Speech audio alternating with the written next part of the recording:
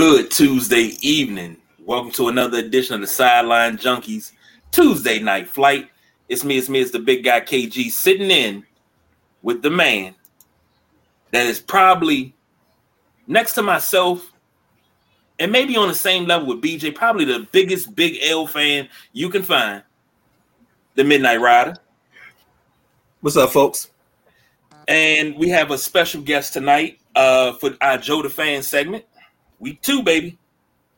None other than my first child was a man child. And I was told to describe him as my crotch fruit.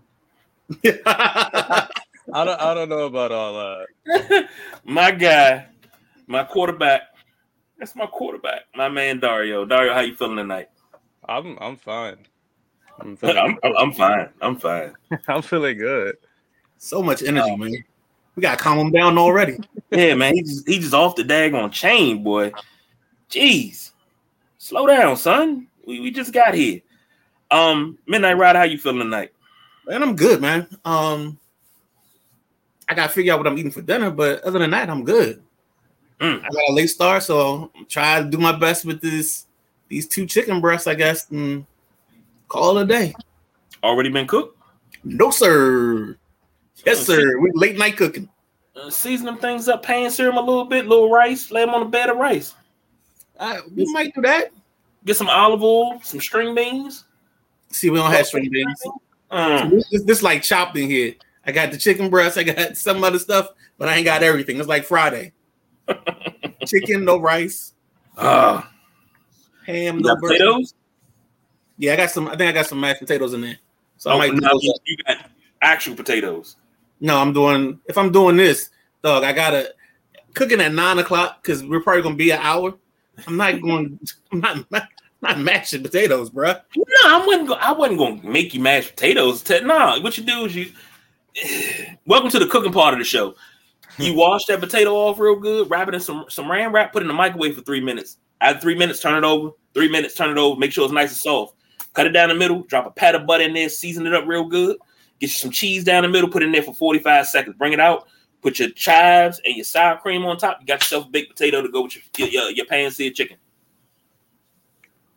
I don't like microwaving stuff, man. I'm sorry.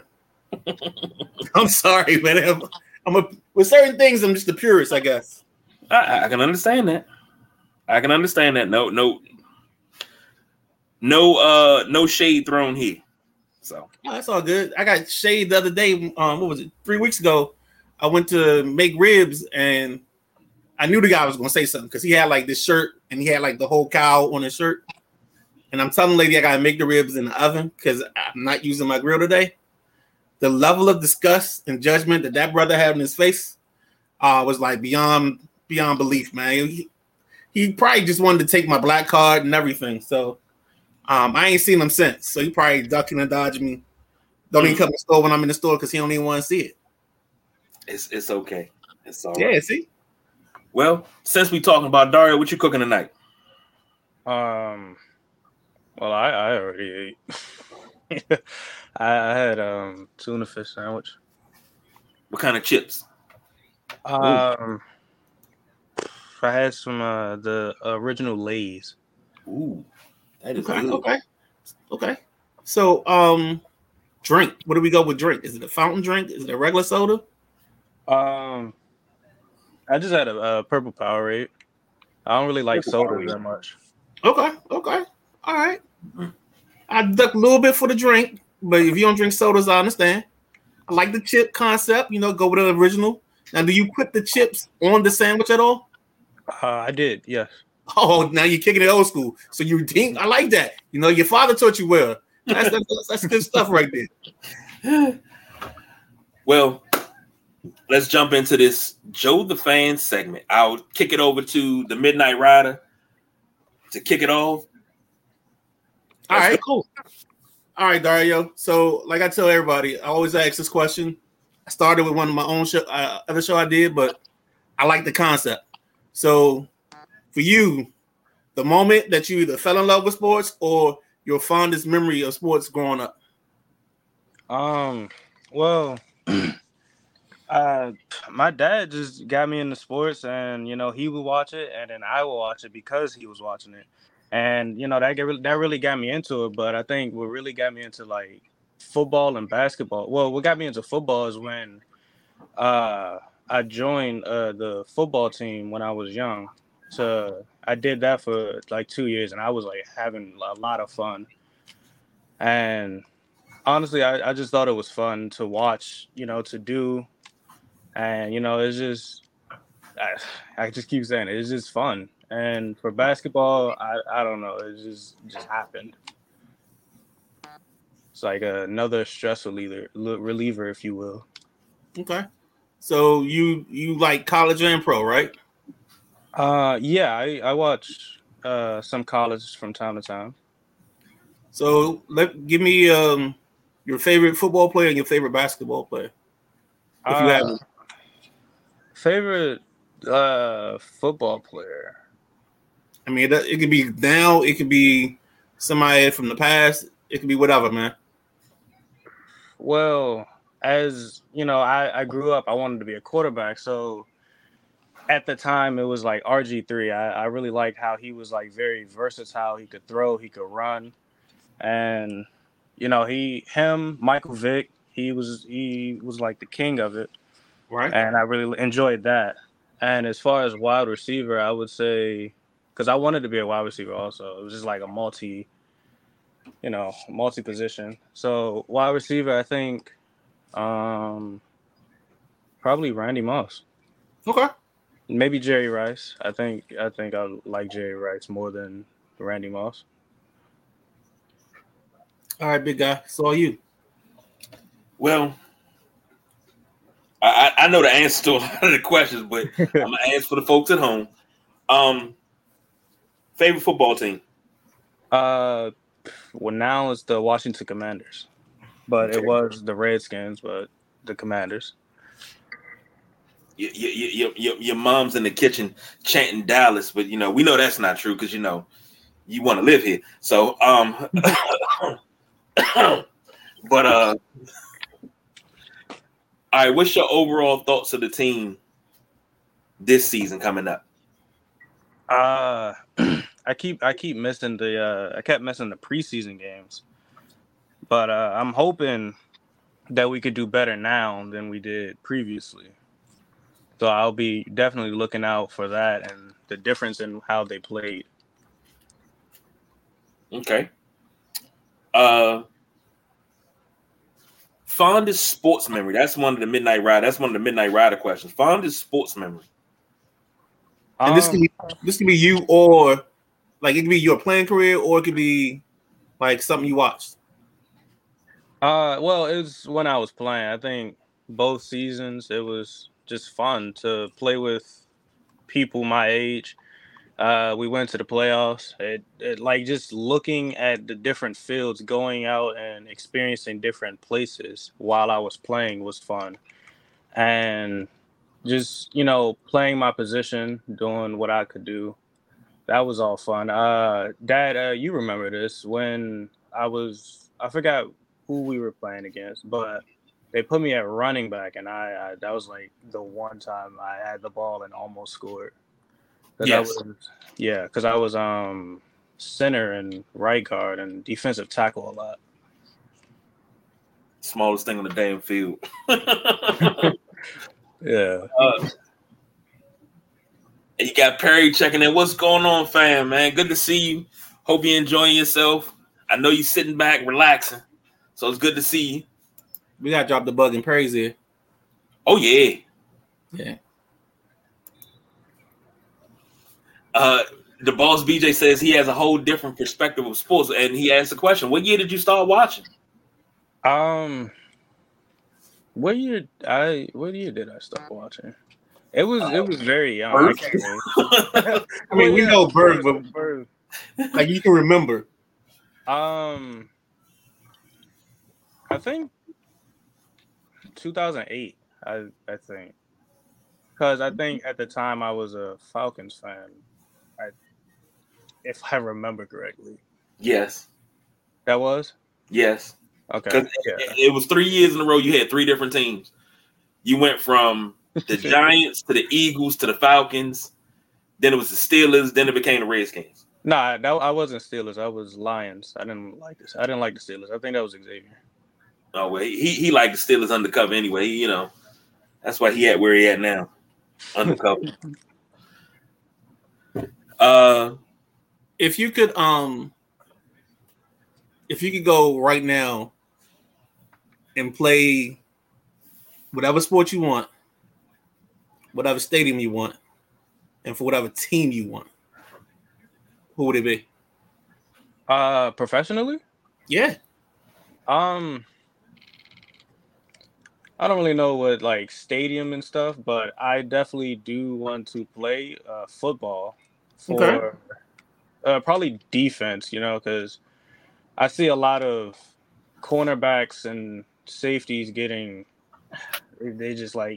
demolished by the wide receivers. So I think if, I could help in any way as like a safety, I would, but I can't really say for sure which team yet. I would go Commanders, but that's going to be like a standard choice for me because I like the Commanders.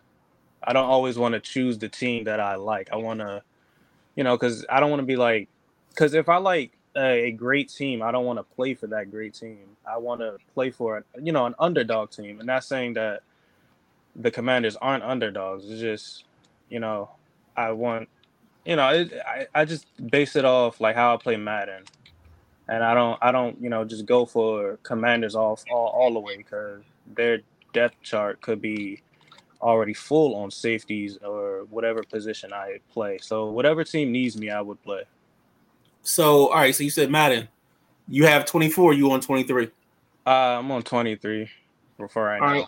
So if we loaded up the game right now, and you got to pick your team.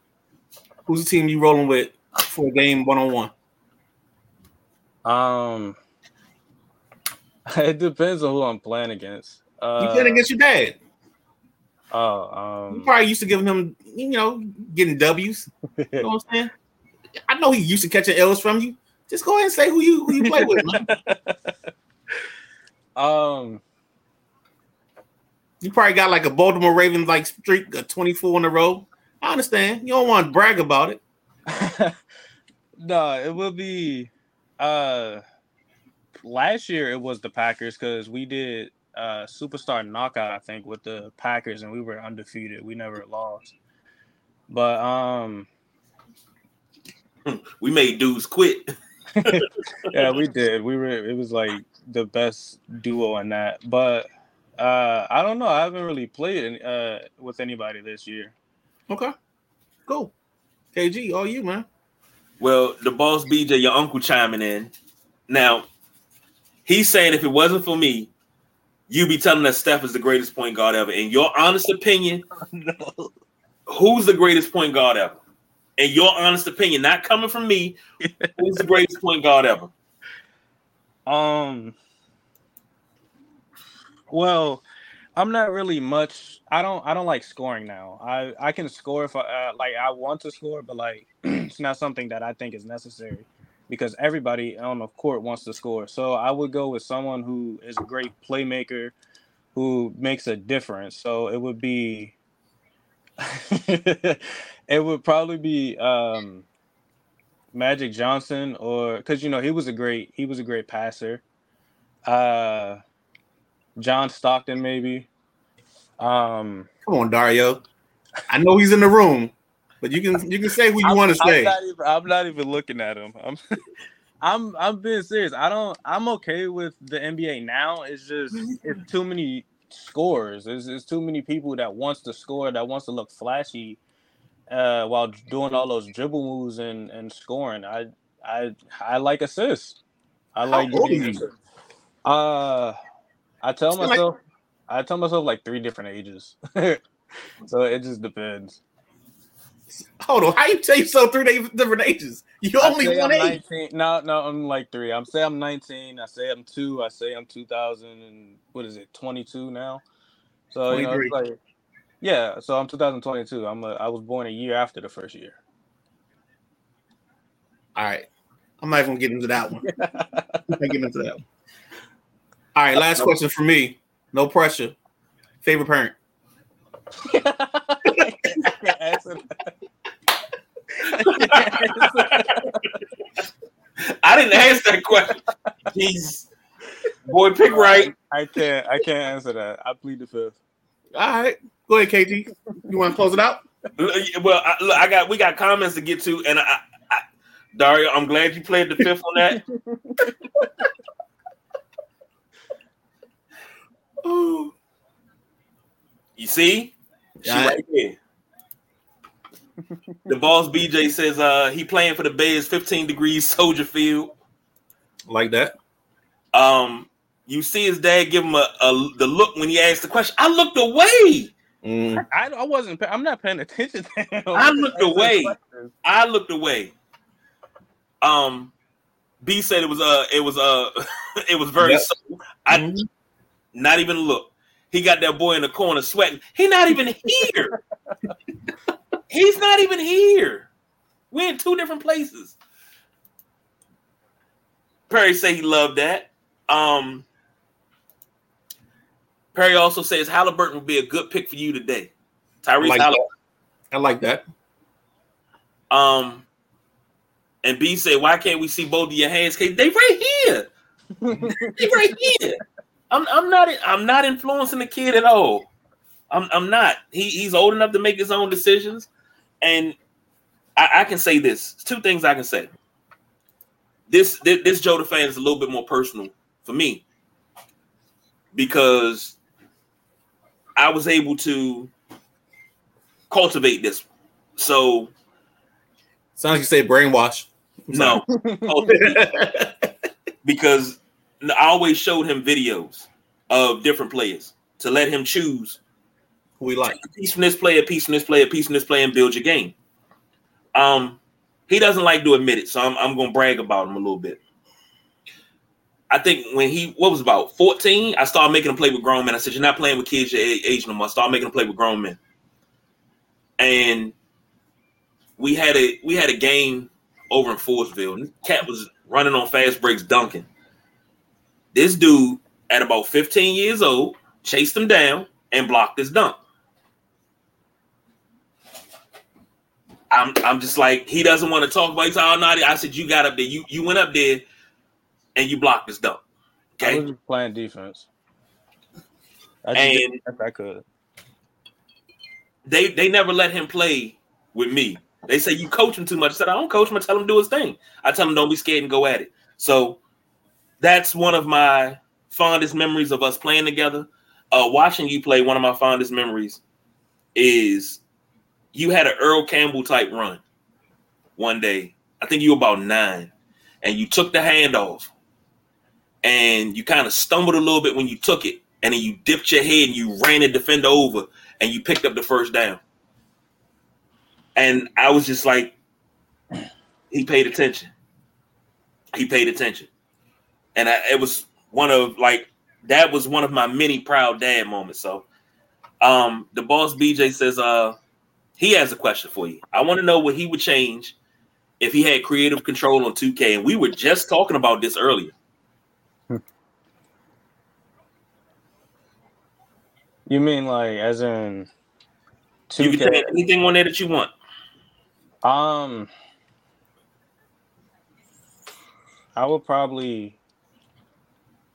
Well, for the PS5, it's kind of weird, but the team takeover activates itself. So I would definitely change that because you would be in a rhythm, get a good assist, or you think you get a good assist, and then like it switches over at the last second, right when they're about to shoot, and then it forces you to shoot. So I would definitely change that. Maybe stop worrying about money as much and worry about what the people who are buying the game, the consumers, really want. Because every year, it's always something wrong with the game. The only thing that I feel like they change is the overalls of the players, and probably something that they didn't want changed. Like the park was the best. I keep seeing watching people talk about how the boat, the city, all that is just not as good as it used to, as the park was. The city was too big. The boat was good for that 1 year, but like after that, it was too much. So, having the park back would be just perfect because the park had everything in one area and you didn't have to run all the way around the city just to, look for something. And uh, probably also the badges because they keep taking out good badges or badges that aren't too good and aren't too bad. And then putting in badges that are overpowered for no reason. So I would probably put badges that people actually want back in. Okay. So are you playing the game right now? Not as we speak, but are you in a session right now on the game? Yeah, I'm playing against the Cavaliers right now. And what team are you in? What position you playing? Well, I'm a point guard. I didn't make my power forward yet. I'm a point guard, and I'm playing for the Wizards. Okay, cool. Sounds good, man. And the boss BJ said best 2K year. Well, I can't really say what's the best 2K because when I played 13, I barely played 13, so it's the only things I can say is between 13, 16, 18, 19, 20, 21, 22, and 23. So I guess out of those, I would have to give it to probably 20 because it kept me the most interested in it, and I actually got to 90 twice on my player. I can't say too much about 13 because I didn't play as much. Dad, you played like a whole lot, even like years after. So Yeah. you would say more about that. And Well, 13 was a different beast. I was in one of the best point guards in the league and never got no daggone shine in the daggone All-Star game, but that's a different story. We ain't gonna talk about that right now. yeah, 18. I think it was the first time I actually got to 90 twice because the first one was a playmaking shot creator because I wanted to shoot mid ranges because I don't need to shoot a three, and also to play make. And I think I averaged a double double, and then I made a 2-way sharpshooter so I can play defense and shoot on the spot because I thought shot creator just meant you were a better mid range shooter and not better on the move shooter. So yeah, I think every year since 19, I averaged at least a double double. I think 21 I made a power forward that averaged a triple double, and I think 19 or 18, my point guard was a pure shot creator that I made him like really heavy and really tall, so he was getting triple doubles himself, and that was when I played with the Lakers. All right. And one more with from the boss BJ. He said, what team you picking for NCAA 24? Because we got a league coming. I don't really know. I would have to, like, when I get it, I would have to, look through the teams, and I won't choose like the best team, but I won't choose the worst team. I'll just choose a team that I can control and a team that fits how I want to play. Instead of choosing a random team and then like making, cutting people, bringing people to fit what I want. I want a team that can, play how I like to play. And what's crazy is what was that? What was that? NCAA 11 we used to play? Was it? I thought it was 14. It was whichever one with Tebow on it. Oh God. That's the one we used to play. And like we had battles in that. That was a game that somebody didn't want to put down because we had battles in that. Every weekend it was battle.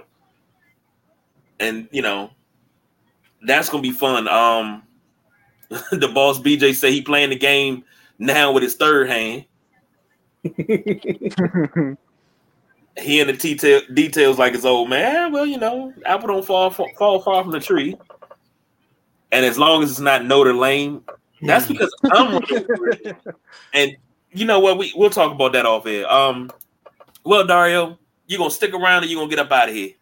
I'll get up out of here, so it's not just a random circle in between y'all.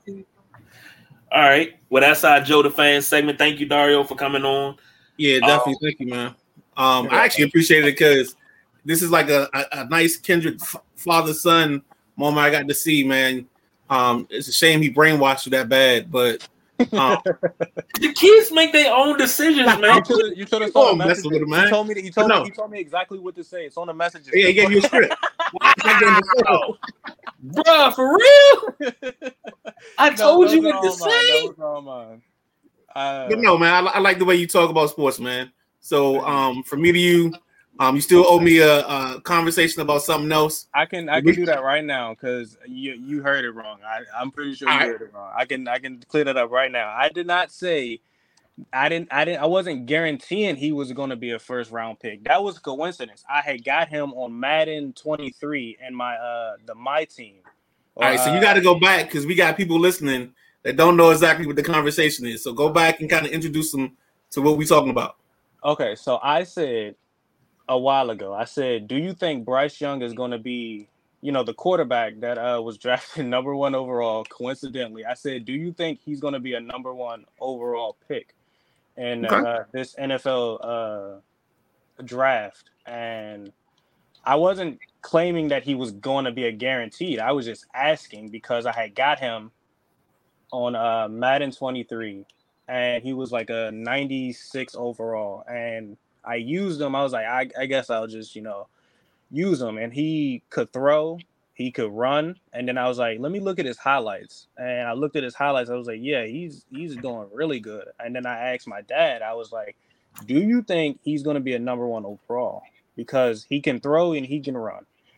And I guess y'all took it as it's a guaranteed. I guaranteed liked him. Like I was just asking a question because I had got him. And I was curious. So now we're probably 8 months out of that conversation, or at least 6, if that's around the draft. You may not have seen him directly, but he was the number 1 pick. What do you think about him? Do you think he has a chance to be successful in Carolina? I think he does. Okay. I think he does. If he can get the right protection, the right weapons, I think he can do some real damage in Carolina. Cool. You got to follow up that? I think that's all I got. The most I can say is off topic a little bit, as we always do. I tell you this on a regular basis, but I'm proud of you.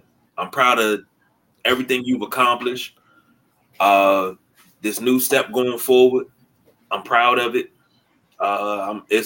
It's hard for me not to be proud because, you and your siblings, y'all have given me something to be proud about at all times. So, yeah, I'm not gonna gush too much because I got to be a gangster, man. That's my role here. I'm a thug out these streets. But yeah, and Perry says he has the right coach to learn from. I try to be. I try to be. I try to be. Instead of being what I wanted when I was y'all age, I said I need to be what I needed when I was coming up because I didn't have that luxury. I tell y'all that all the time. I didn't have that luxury. I had uncles, and my uncles are legends, but ain't nothing like having a dad. So you got a dad and uncle. So, and the boss BJ says, "Proud of your nephew. You don't understand." So. All right, man. So we're not gonna hold you up, man. Again, thank you again for showing up, showing out. You got an open invite. So that's from me to you. And thanks for giving us some time, man. No problem. And if I can, if the time permits, we might be able to jump on and do something. Okay. All right. I'll be listening. All right. That was our Joe DeFane segment with Dario. Now the Midnight Rider and myself, we got some things to hash out. Our moderator's not here; he's in the comments. We got some things to hash out. Cut downs have been made. How did the sideline junkies do? How did the Midnight Rider and the big guy KG do?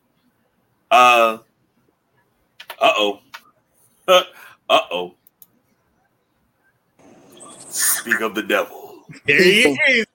Evening, fellas. Where you go? Can you hear me? Yeah, we can hear you. Evening to you, fellas. I didn't want to pop on while Dario was. I didn't want to distract him, but if you hear the crickets out, I'm out on the balcony enjoying the smoke. But I wanted to join you guys and finish up the show, man, because I'm actually not driving right now, so I got some time. All right, that's what's up, man. Now I'm sure you made a list on Sunday morning, correct? Yes, this is what I want to talk to you guys about. I'm gonna have to go back and listen to the show because I think Junior threw away the list when I had him clean off the table. What?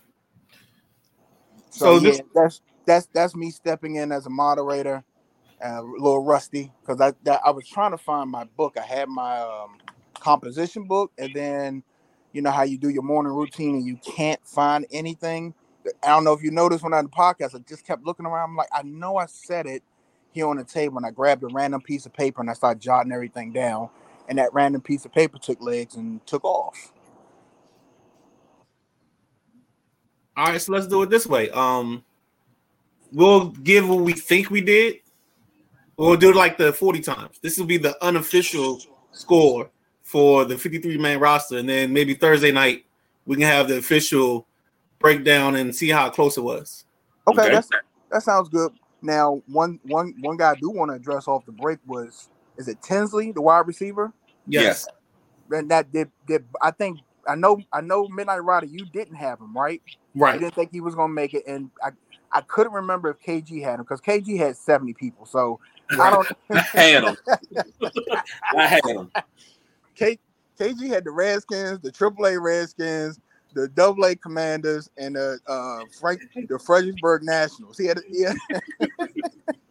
Y'all always say that, man. I was good. He also had the popcorn guy and the cameraman. So I don't know. Yeah. He had the grip. He had everybody. he had the guy lighting the tire tracks for the DeLorean when it on the.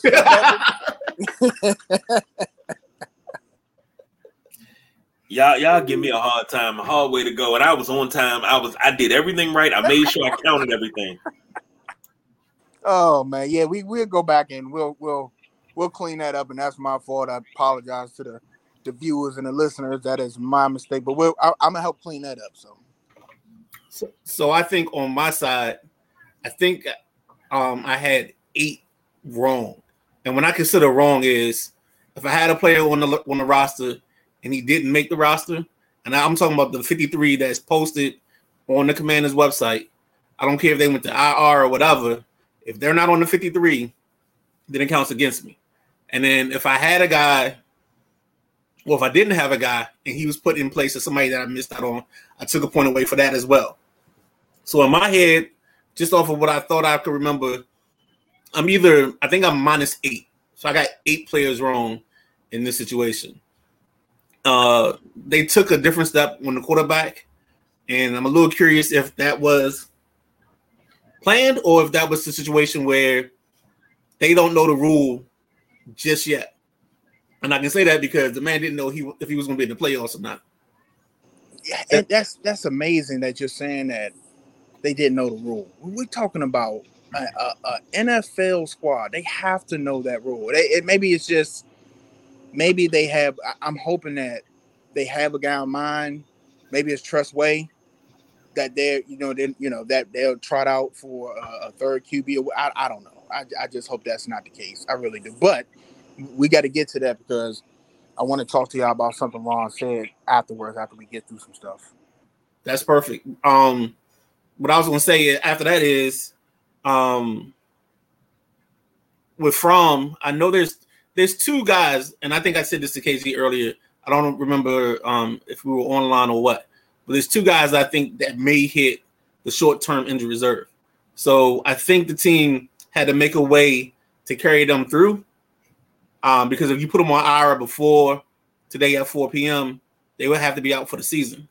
But now that we've passed the threshold of 4 p.m., now anybody you put on injured reserve, you can put them on short-term, or you can make it so they're eligible to come back. So I think we haven't seen Logan Thomas in about a month. And I don't know how serious the injury is, but I get concerned when two teams, the Washington Nationals and the Washington Commanders, tell me, oh, it's nothing serious. When they say it's nothing serious, I feel like it's something serious.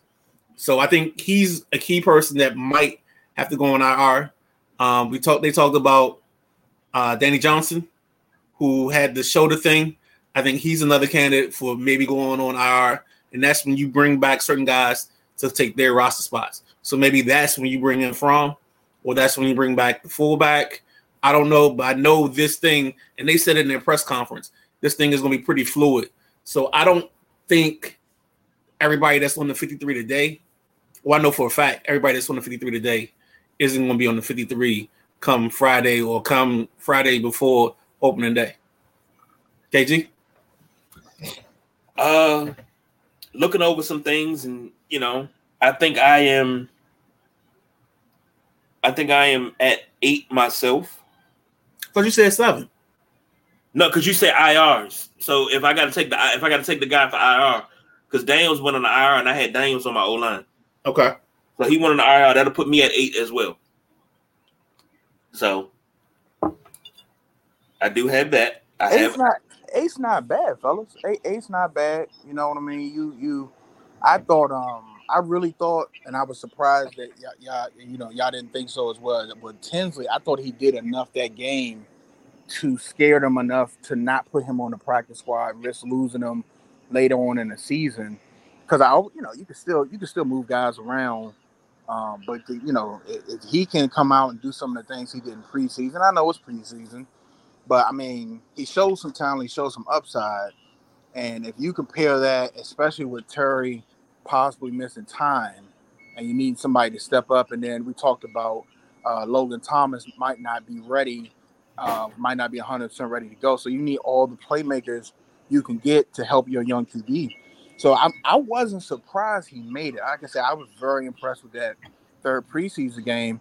And also, I think Mr. Fromm, you might see him in the back row. I think his preseason stats, I think he may have earned him a spot on the team. Because, like I said, we talking about it's barely 15 serviceable starting quarterbacks in the league. So when you find somebody, I mean, he looks sharp. And, I want to credit that to EB. I really do. I want to credit that to him and how they're practicing now and how he's making them go. And they just look sharp. They look crisp. They look good in their third preseason game. And I'm hoping that continues into the regular season. But I think Mr. Fromm will earn his spot somewhere else. I'm going to ask a question. Now, let's put this out there for everyone listening. If I'm not, the Midnight Rider got all the safeties, and of course we both got all the special teams. I think Midnight Rider, you also got all of the O-line correct, right? I got to double check. No, because I had Daniels making it with my O-line. Okay. So I know for a fact that's out. You had 2 position groups that you got 100% right. So I have 6 of the 7 receivers because I didn't have a 7th. I carried only 6. And that was just based on my math because I wanted to carry the third quarterback. So, like, my roster crunch cost me, like, that receiver position. But I'm pretty much solid on most of that. Just like I think you got the corners right, didn't you? Yeah.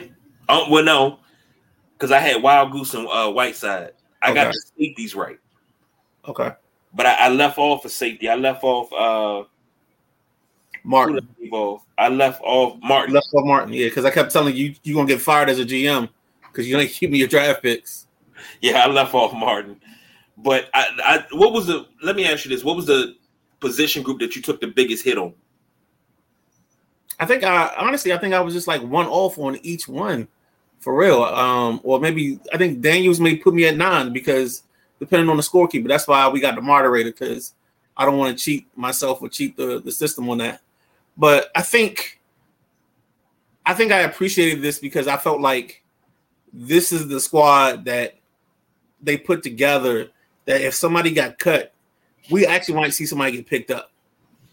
Whereas in years before, if they cut somebody, it was 10 out of 10 that Joker was coming back on the practice squad because nobody was taking their guys. Mm-hmm. And that used to bother me more than anything else because if nobody's picking up your reserves, and that's telling you lack depth.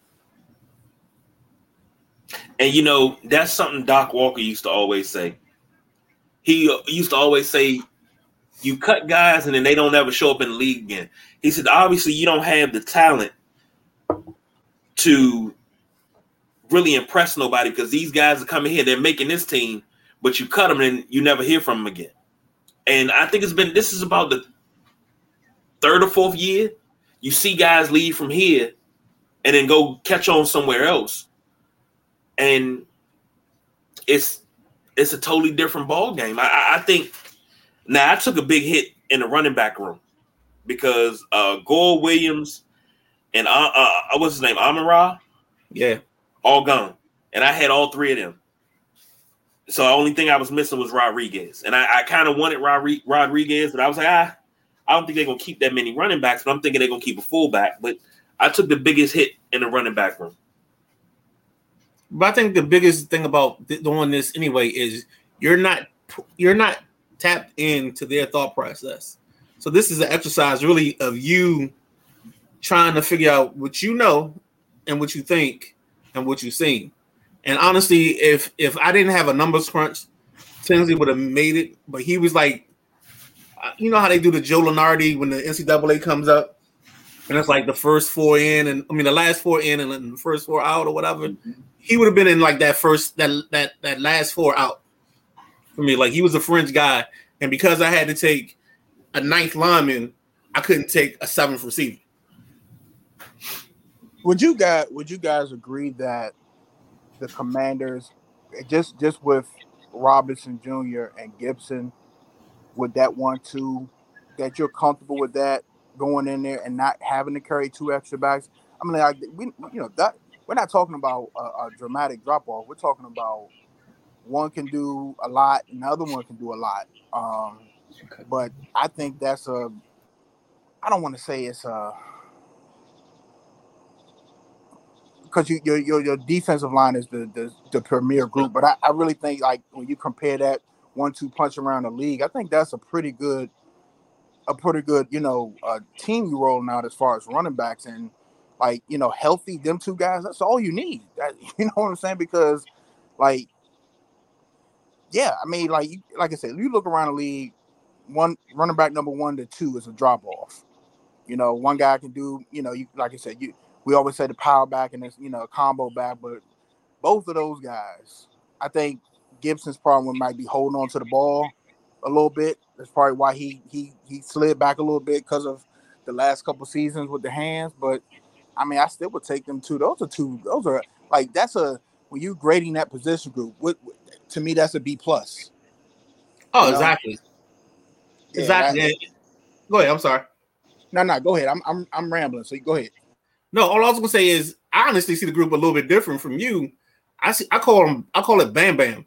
I think my 1 is Robinson. I think we come back and sledge you again with Rodriguez, and then with the multifaceted stuff that Eric Bieniemy does and is going to present. I think Gibson's going to be a jack of all trades. You're going to see him in the slot. You're going to see him in motion.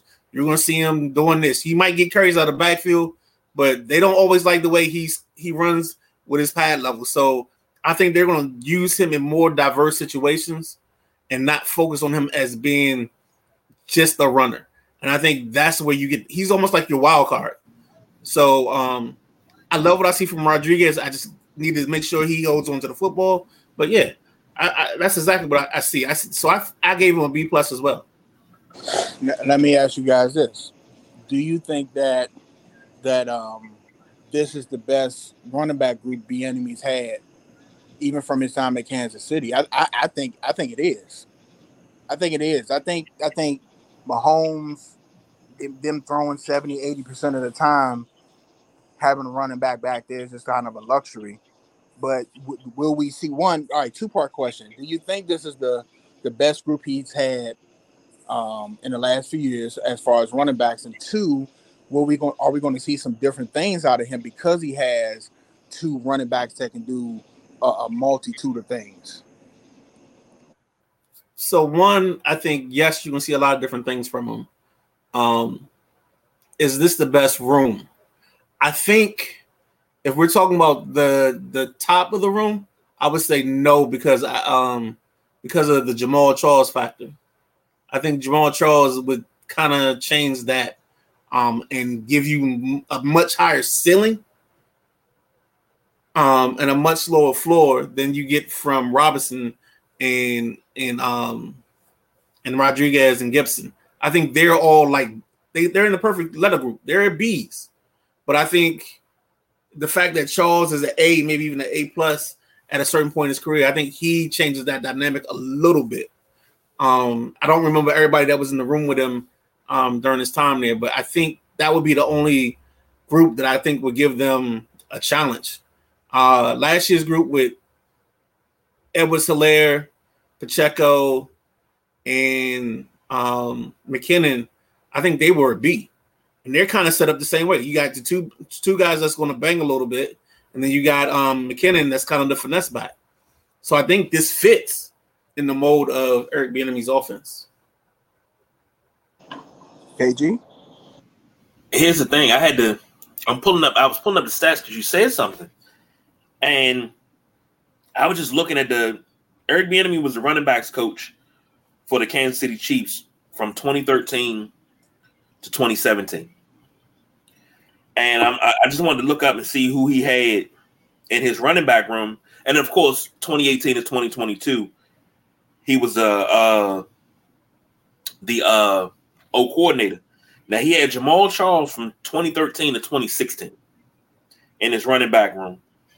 And I'm looking, I don't see another dominant, well, not even dominant. I don't see another feature back that will make you say, this is a good running back room. And I'm going through looking, and I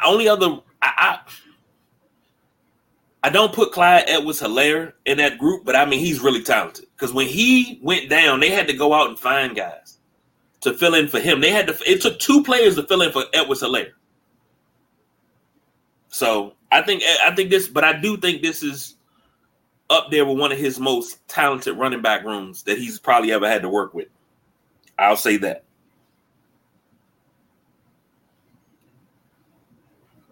Okay.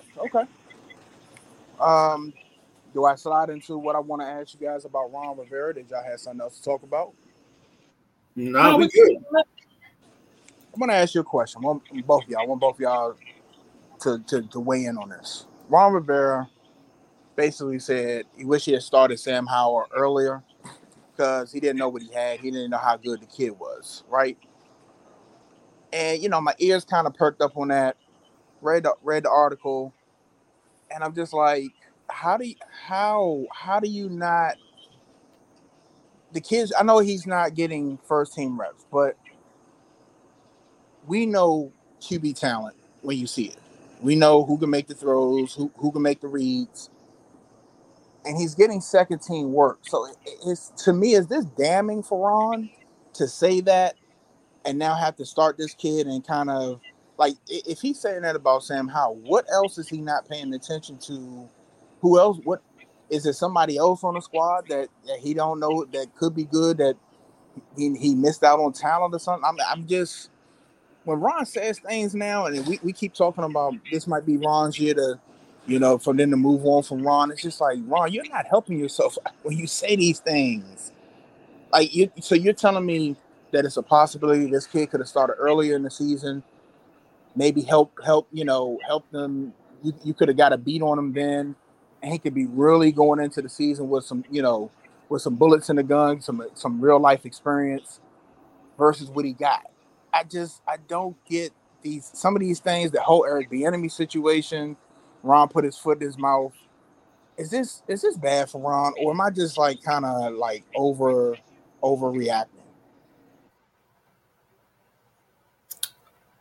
Wow, I mean that's a great question. I kind of see it as 6 in one hand, half dozen in the other. I view it as Ron trying to pump his guy up, trying to instill some confidence that, hey, maybe if I saw some of these things that I see now, I would have played you sooner. Trying to give the gift of hindsight some footing in the conversation. It's hard to evaluate a guy when you don't give him considerable amounts of action. I mean, he had that 5-week stretch where he was the number 2, but then after that, he went back to being number 3. And I know there was talks about guys coming up to him saying the kid has something. But let's not forget that there was a $26 million elephant in the room. So when you got to Cleveland or got to San Francisco, there's a guy that paid $26 million out of his checkbook that probably wanted to see if his $26 million was in vain, or was it something that you could save? And when I say that, I mean, this guy went to the board of Maryland commissioners and says, we're okay now. We found our commissioner, and that guy is Dan Snyder. So there is some influence, or probably was some influence, and that probably also helped keep that kid off the field. I don't know, and I think Ron's trying to cover some of that up. But I mean, that's got to be a factor in this. But does he have to cover that up now that the little mini wet hair midget is gone? Does he have to cover that up now? I mean, yeah. It's not just it's several things that Ron has said since the season's got going, and like I said, one of them is just like the whole Eric Bieniemy situation. A lot of people felt like that should have been handled in house. That should have never came out. That should have been, him, EB sitting down talking, EB explaining whatever they hash out in the room between men, and then EB and Ron dealing with the cry of the practicing and stuff. And I understand that the $26 million guy, but it was evident time after time again last season that he wasn't the answer. But you're talking about as if the people in the room, everybody was in their right frame of mind. Like, I had a coworker I had this argument with right before the game, and he was like, you got to see what you have in Wentz. And I'm like, why do you have to see what you have when you already know what you have? He hasn't shown you anything. Exactly. But I mean, there was people that had the thought process of, well, if I paid $26 million, I need to see what it's about. So, but here's the difference in philosophy. Go ahead, B. I'm sorry. No, but here's the thing with Wentz. He already reached his ceiling. We knew it if we said it before the season started. If Wentz came in healthy and played up to what he played into his what probably would have been his MVP season when he got hurt in Philly. As a vet, as what you've shown, you've already reached your ceiling. You have a couple games to gel, to get your rhythm and time and got down with your new guys. So after these 3 or 4 games, if you're not producing, I mean, it's not like Dan Snyder hasn't overpaid QBs or anybody else before and having to move on from them. So it's just, I understand what you're saying, because it was a different regime, different ownership, different mindset. Everybody walking around with the cloud with the rain over them, and walking on eggshells and tacks and stuff. But they pulled multiple quarterbacks the last 20 years. I just don't understand why you wait so long to Wentz. Heineke is in the future. Everybody in the room knew the fan favorite, but you knew he wasn't going to be the long-term solution. So why not give the gun to your youngin and see what he can do the last 4 or 5 games of the season? Because Ron has shown you that he will suffer through the known instead of the unknown. Like the reason, like he got to Heinicke by accident. You know, he would have if he had his preference. That season that Alex Smith was the backup. If Kyle Allen just didn't run into injuries, Kyle Allen would have been the quarterback. You know, after Dwayne Haskins got benched, this would have been Kyle Allen's team, and he would have been the guy carrying them down the stretch. But because Kyle Allen didn't see an injury he didn't like, you know, it forced the hand to go to Smith. And then when Smith kind of got dinged up, it forced them to go to Haskins reluctantly. And then Haskins decided to have a party. And then we back at Alex Smith. So, like, Ron has showed this level of fearing the new or the unknown. And I think that's what Howell was. Howell was such an unknown for him that he wasn't comfortable. And then finally, when they talked him in, whoever talked him into, hey, give this guy a chance against Dallas and let's see what we have. That's what happened. And then now in hindsight, he's like, yeah, you know what? Maybe if I give him a chance earlier, maybe this plays out different. I don't take that comment as like him being in a position of not knowing something. I think that's it. That's him saying, you know what? Maybe I made a mistake and didn't see or try to see this earlier. I don't know. Big guy, talk to me. Let me say something because I agree with you guys. I what Midnight Rider said. I think Daniel Snyder had a lot to do with it. Why is it coming out now? Because it has to come out now. You can't let it come out while he was still here, and you can't condemn him. You can't condemn him while he's even here and when he's gone, because Ron has to figure out what his job is in 2024, 2025, and 2026. That's exactly right. And I this is what I think, and I'm being 1,000% honest with this. I think Ron has too much on his plate. He has the front office.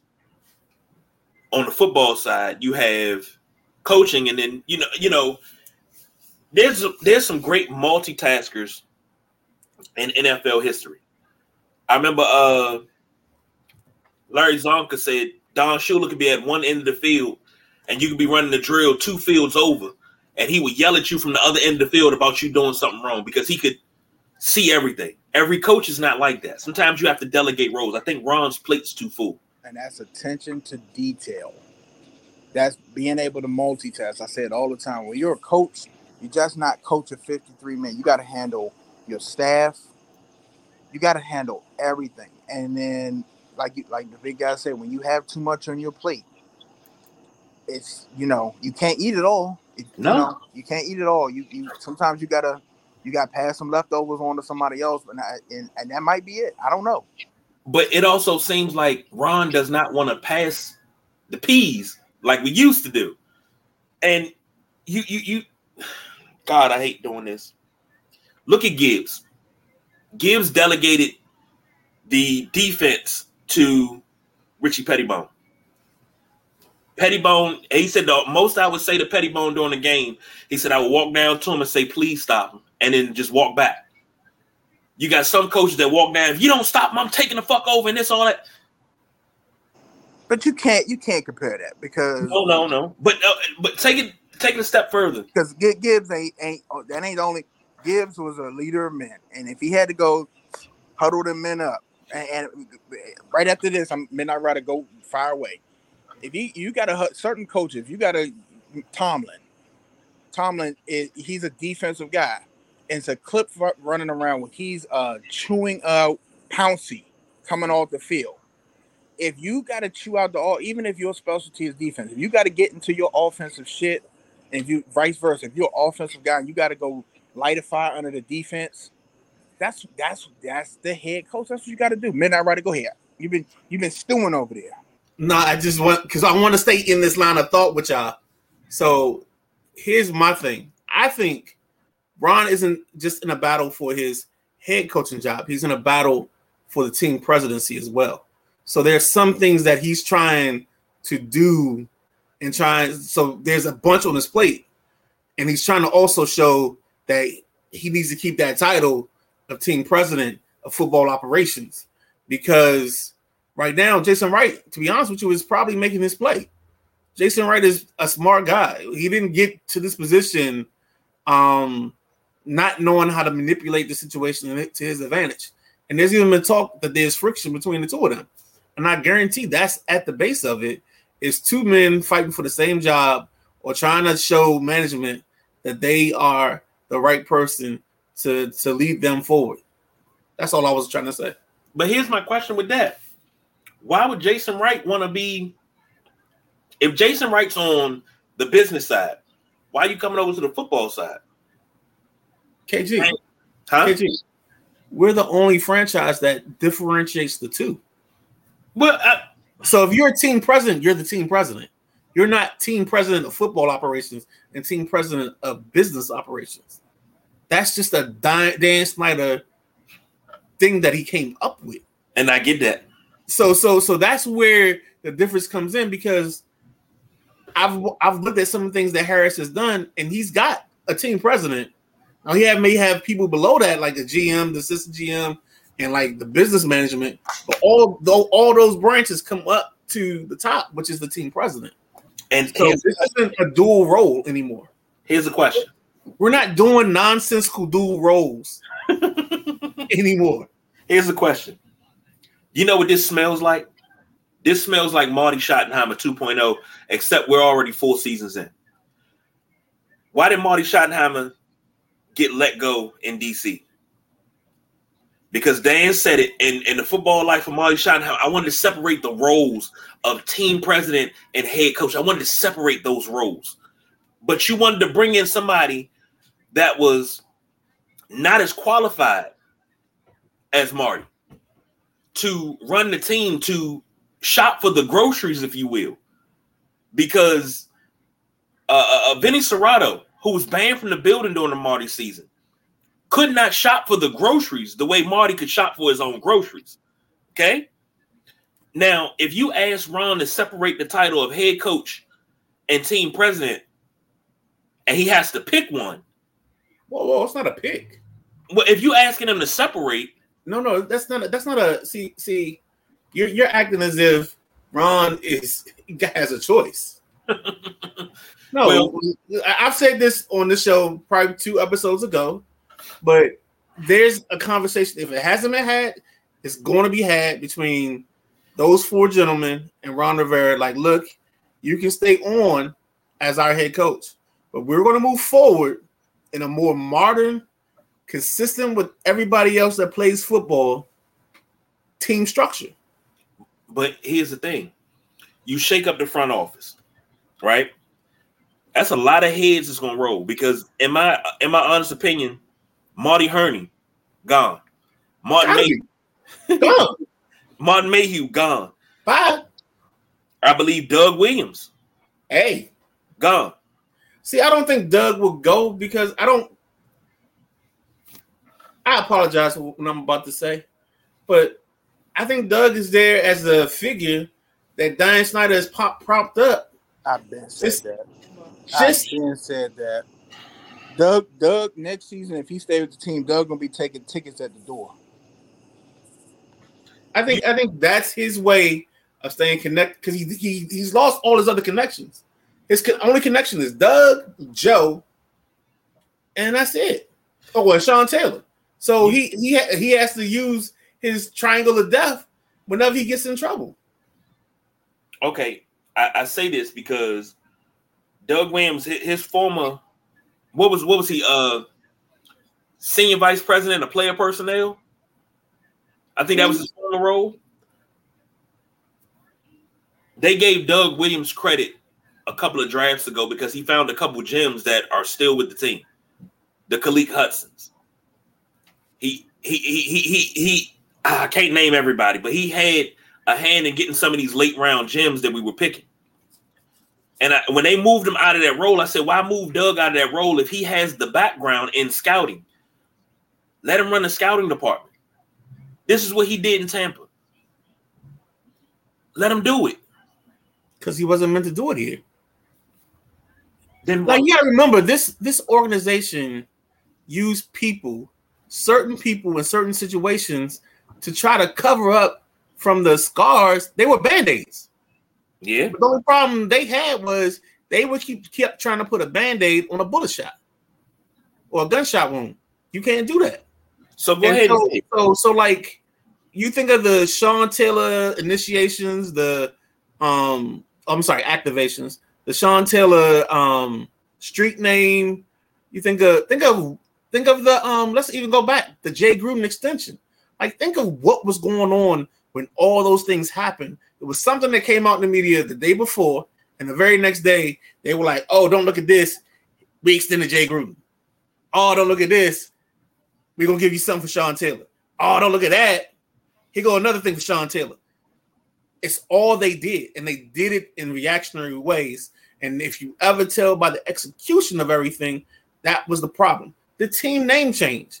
Yes, they gave you this grand show and it was like all rebranding the team and all that crap. Yeah, it wasn't all that fancy. Okay, then go ahead and say what I know you always say, what you want to say. You holding on to the past, KG. You got to let the past go to move forward. I wasn't even going to say that because I hadn't even thought about that.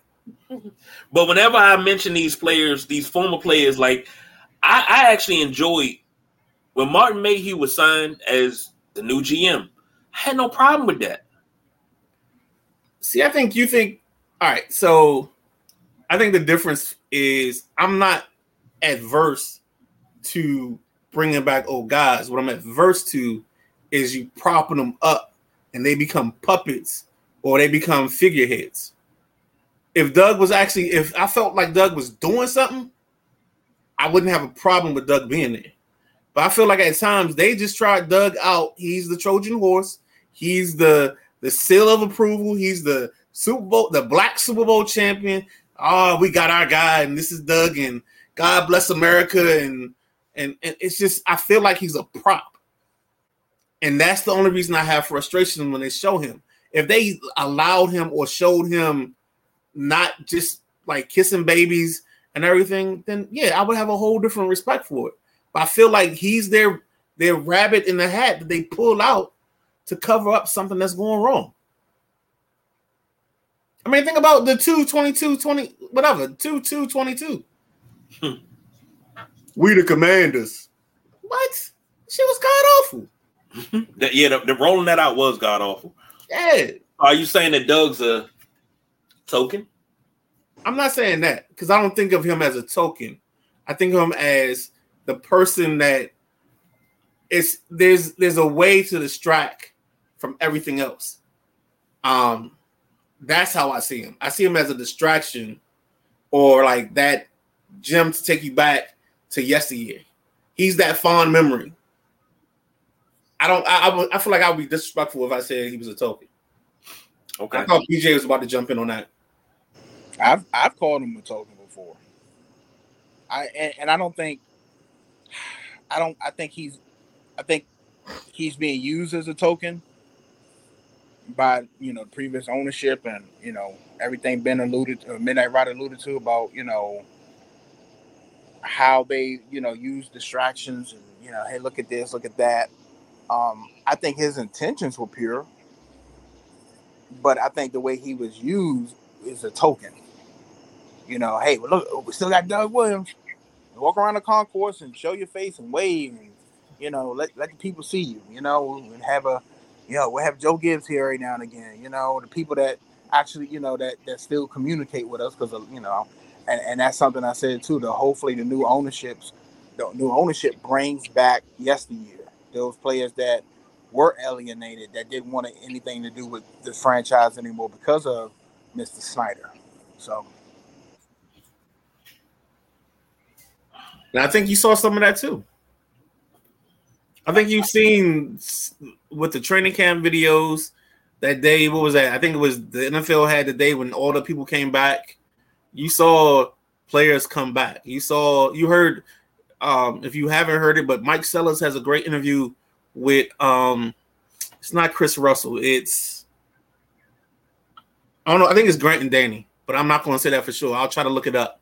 But he gets emotional talking about being back at the facility. He wasn't as emotional when he talked to Chris Russell, but you could feel the emotions in him talking about wanting to be back in this building and what he felt and what that building meant to him. Give you that. So, final question before we wrap it up. Let me ask you gentlemen this. Do we wait to the end of the season to see the shakeup of the front office and the roles change? Yeah, I think that's inevitable. I think you're going to see fat trimmed for sure. Because, like I said, this is a new ownership, new direction. They got to fix a lot of wrongs. They got to right the ship. I mean, I think the ship was sinking. I think they got the hole fixed, but they still got to get the water out. They still got to do upgrades. You know, they got telephones in there from 1980, our 1980s phone system. You know, they got to upgrade all of this stuff. I think it's no question you're going to see. I don't know. The question for me is it going to be subtle moves or is it going to be just, hey, let's chop some heads? And I think that starts on the field. If for some reason this team stumbles out of the gate, even with a rookie quarterback, this team looks bad, I think you're going to see Ron out and EB promoted to interim head coach. I think that's one of the first, like, high up on my list of happening. Now, the front office stuff, I think definitely next year. I think this whole season they're going to be trying to put names on the board and putting a team in place to take this team forward. I really, I have no doubt about that. I just don't see the same, and Midnight Rider said, the same structure, all these, irrelevant positions. They're going to trim it down. They're going to get the people in here that need to get in here to work magic. And I actually think I'd go opposite of BJ when we say trim. I think we will have more defined roles of people and will encompass more things. He's going to try to modernize whatever this structure is to get it to what everybody in the league does. We're talking about a guy that had minority ownership in the Steelers. I guarantee you he spent a day or two in the building, weeks in the building. He knows what the building should look like, what the building should feel like. And so with that point in mind, I just think that there's no way this structure doesn't change in some way, shape, or form. And he puts his handprints on it. Man wrote a $6 billion check. I kind of get to say what goes on here. I think if they're struggling down the stretch, it happens week 4 after the bye, right around the bye. I think that's when change is going to come. But if they're in the playoff hunt and they're making moves, I think after they get eliminated, there's conversations had in the exit interview. He's gonna put it to a point like you can stay or you can go. And I think that's where Ron has to make a decision. Does he want to be just a head coach? Because he can't be everything else. I think that one of the biggest changes you'll see off the field, it won't be a personnel change. I know they want to move in. They want to move out of Redskin Park. I don't know how soon that's going to happen, but I think you'll see some upgrades at Redskin Park. I think you'll see those outdoor fields used a little bit more, as well as the bubble and everything. I think a lot of things will be redone, and I think that'll come more in the off season. That won't happen during the season. That as soon as the season's over, that's when the work starts. I think you'll probably see subtle upgrades during the bye week and stuff like that to the building. But before they build the command center, as they're calling it, I think, there'll be some upgrades to Redskin Park. Because this is new Redskin Park. What is this, 72? That's 70. It's been open since the 70s, and it's only been upgraded maybe like 2 or 3 times in 50 years. Right. So it needs a major overhaul. But I think that's one of the first things you'll see. Gentlemen, final thoughts before we roll up out of here. To go off topic, the Nats, man. I mean, they're battling. I know we talked earlier about do they have enough time. I mean, they're playing good enough baseball right now that they have time to either make it close. They may not get there, but they may make it interesting. They may get to close to 500. And I was going to actually ask you, KG, you probably got to go back. I don't know when we had this conversation, but I would love to know my preseason thoughts because I know I was down on this team because they didn't sign anybody. They didn't bring in the right people, I didn't feel like. And then they got some big things. They got Gore to be healthy. Candelario actually played baseball at an all-star level. You got Josiah Gray playing at an all-star level. And those were two things I didn't expect to happen. So let's keep the Nats on our radar. I mean, they're hovering, and they're going to make it interesting the rest of the way.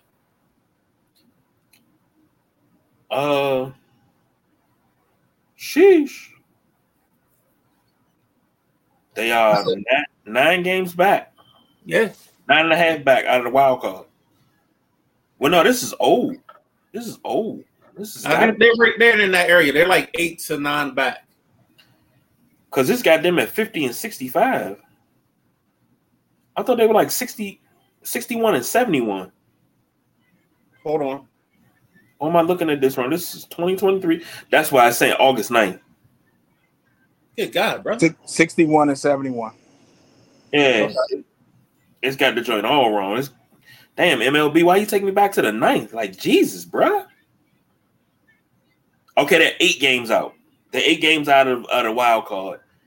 And 10 games from 500. Yeah, 10 games, 500, 61 and 71. So that's you got 132. So you got 30 games left. 30 games left. If they can go on a run, you go 20 and 10, you're 81 and 81. Yeah. And you got to hope that every team above you, from the Diamondbacks, the Giants, the Reds, the Marlins, and the Padres, all stumble and fall. Let's just get the 500 first and figure the rest out. True. Now, here's a question. I got to look at I'm going to have to do it after the show. We'll talk about it on Thursday. But if they got series, let's say they got 3-game series against the 1, 2, 3, 4, 5 teams ahead of them, and they got at least 1 or 2 3-game series against them, and they can steal the series from these guys. They don't. They end with Murder's Row. They end with the Braves, the Orioles, and the Braves, I think, in their last 3 series. And that's, you're talking about 2 of the best teams in baseball. So this is going to be a struggle for them to end it out the way. I know exactly what you were thinking. Trust me, dog. I already went out there and started looking. And then I was just like, as I started going down the thing, I started looking. And I was like, ooh. So we'll see, though. And they're starting to call up young guys. That's the one thing I love about this group is they're not scared to give a guy a chance. Like they brought Carter Kieboom up, who was supposed to have been an untouchable player and supposed to be the future. And since he's been up and they've given him time, I think he hit his 3rd home run tonight for the season. He's been up for about 2 weeks. So he's starting to show some power and show some contact. I hope they give him more bats and more chances. And that's the other reason why I don't think like that 20 and 10 thing is going to be too plausible, because I think they got to give some guys some shine and try to see what they have in some of these guys that aren't the main guys. So you're going to see a lot of Jacob Lou. I think you're going to see a lot of the kid Jacob in center field. You're going to see whoever the other outfielders are, not Alex Cole, but some of these other guys that they call up from AAA, because they need to see what they have. Boss BJ? I don't have anything, man. That's it for me. Well, I mean, we can sit here and we can talk Nats for the rest of the night, but the Midnight Rider, he that guy right there on the end, the one on the end, he got to go pan sear that chicken, make the mashed potatoes. So, thank you everybody for joining us. All those out in podcast land that are listening, thank you. Sometime this week, I'm going to post a definite schedule of when the shows are so you can catch the live shows, but also the links to be able to, whatever you miss, to be able to come back and catch it again. So I'll make sure I post that for everybody. But until Thursday, in the middle, that's the Boss BJ. On the end, that's the Midnight Rider. And right here is the big guy KG. I would say we don't do no overtime, but we always do. Yeah, we always do. It's Ross. What's going on, buddy? I didn't know you was here, man. we gonna have to catch Ross up because I want to see who he had in this 53-man roster because we gonna Washington's supposed to be active. If they're gonna be active, Ross called it. You heard it here first. I'm gonna say that. So, but until Thursday, we did overtime, but we are out of here. Peace.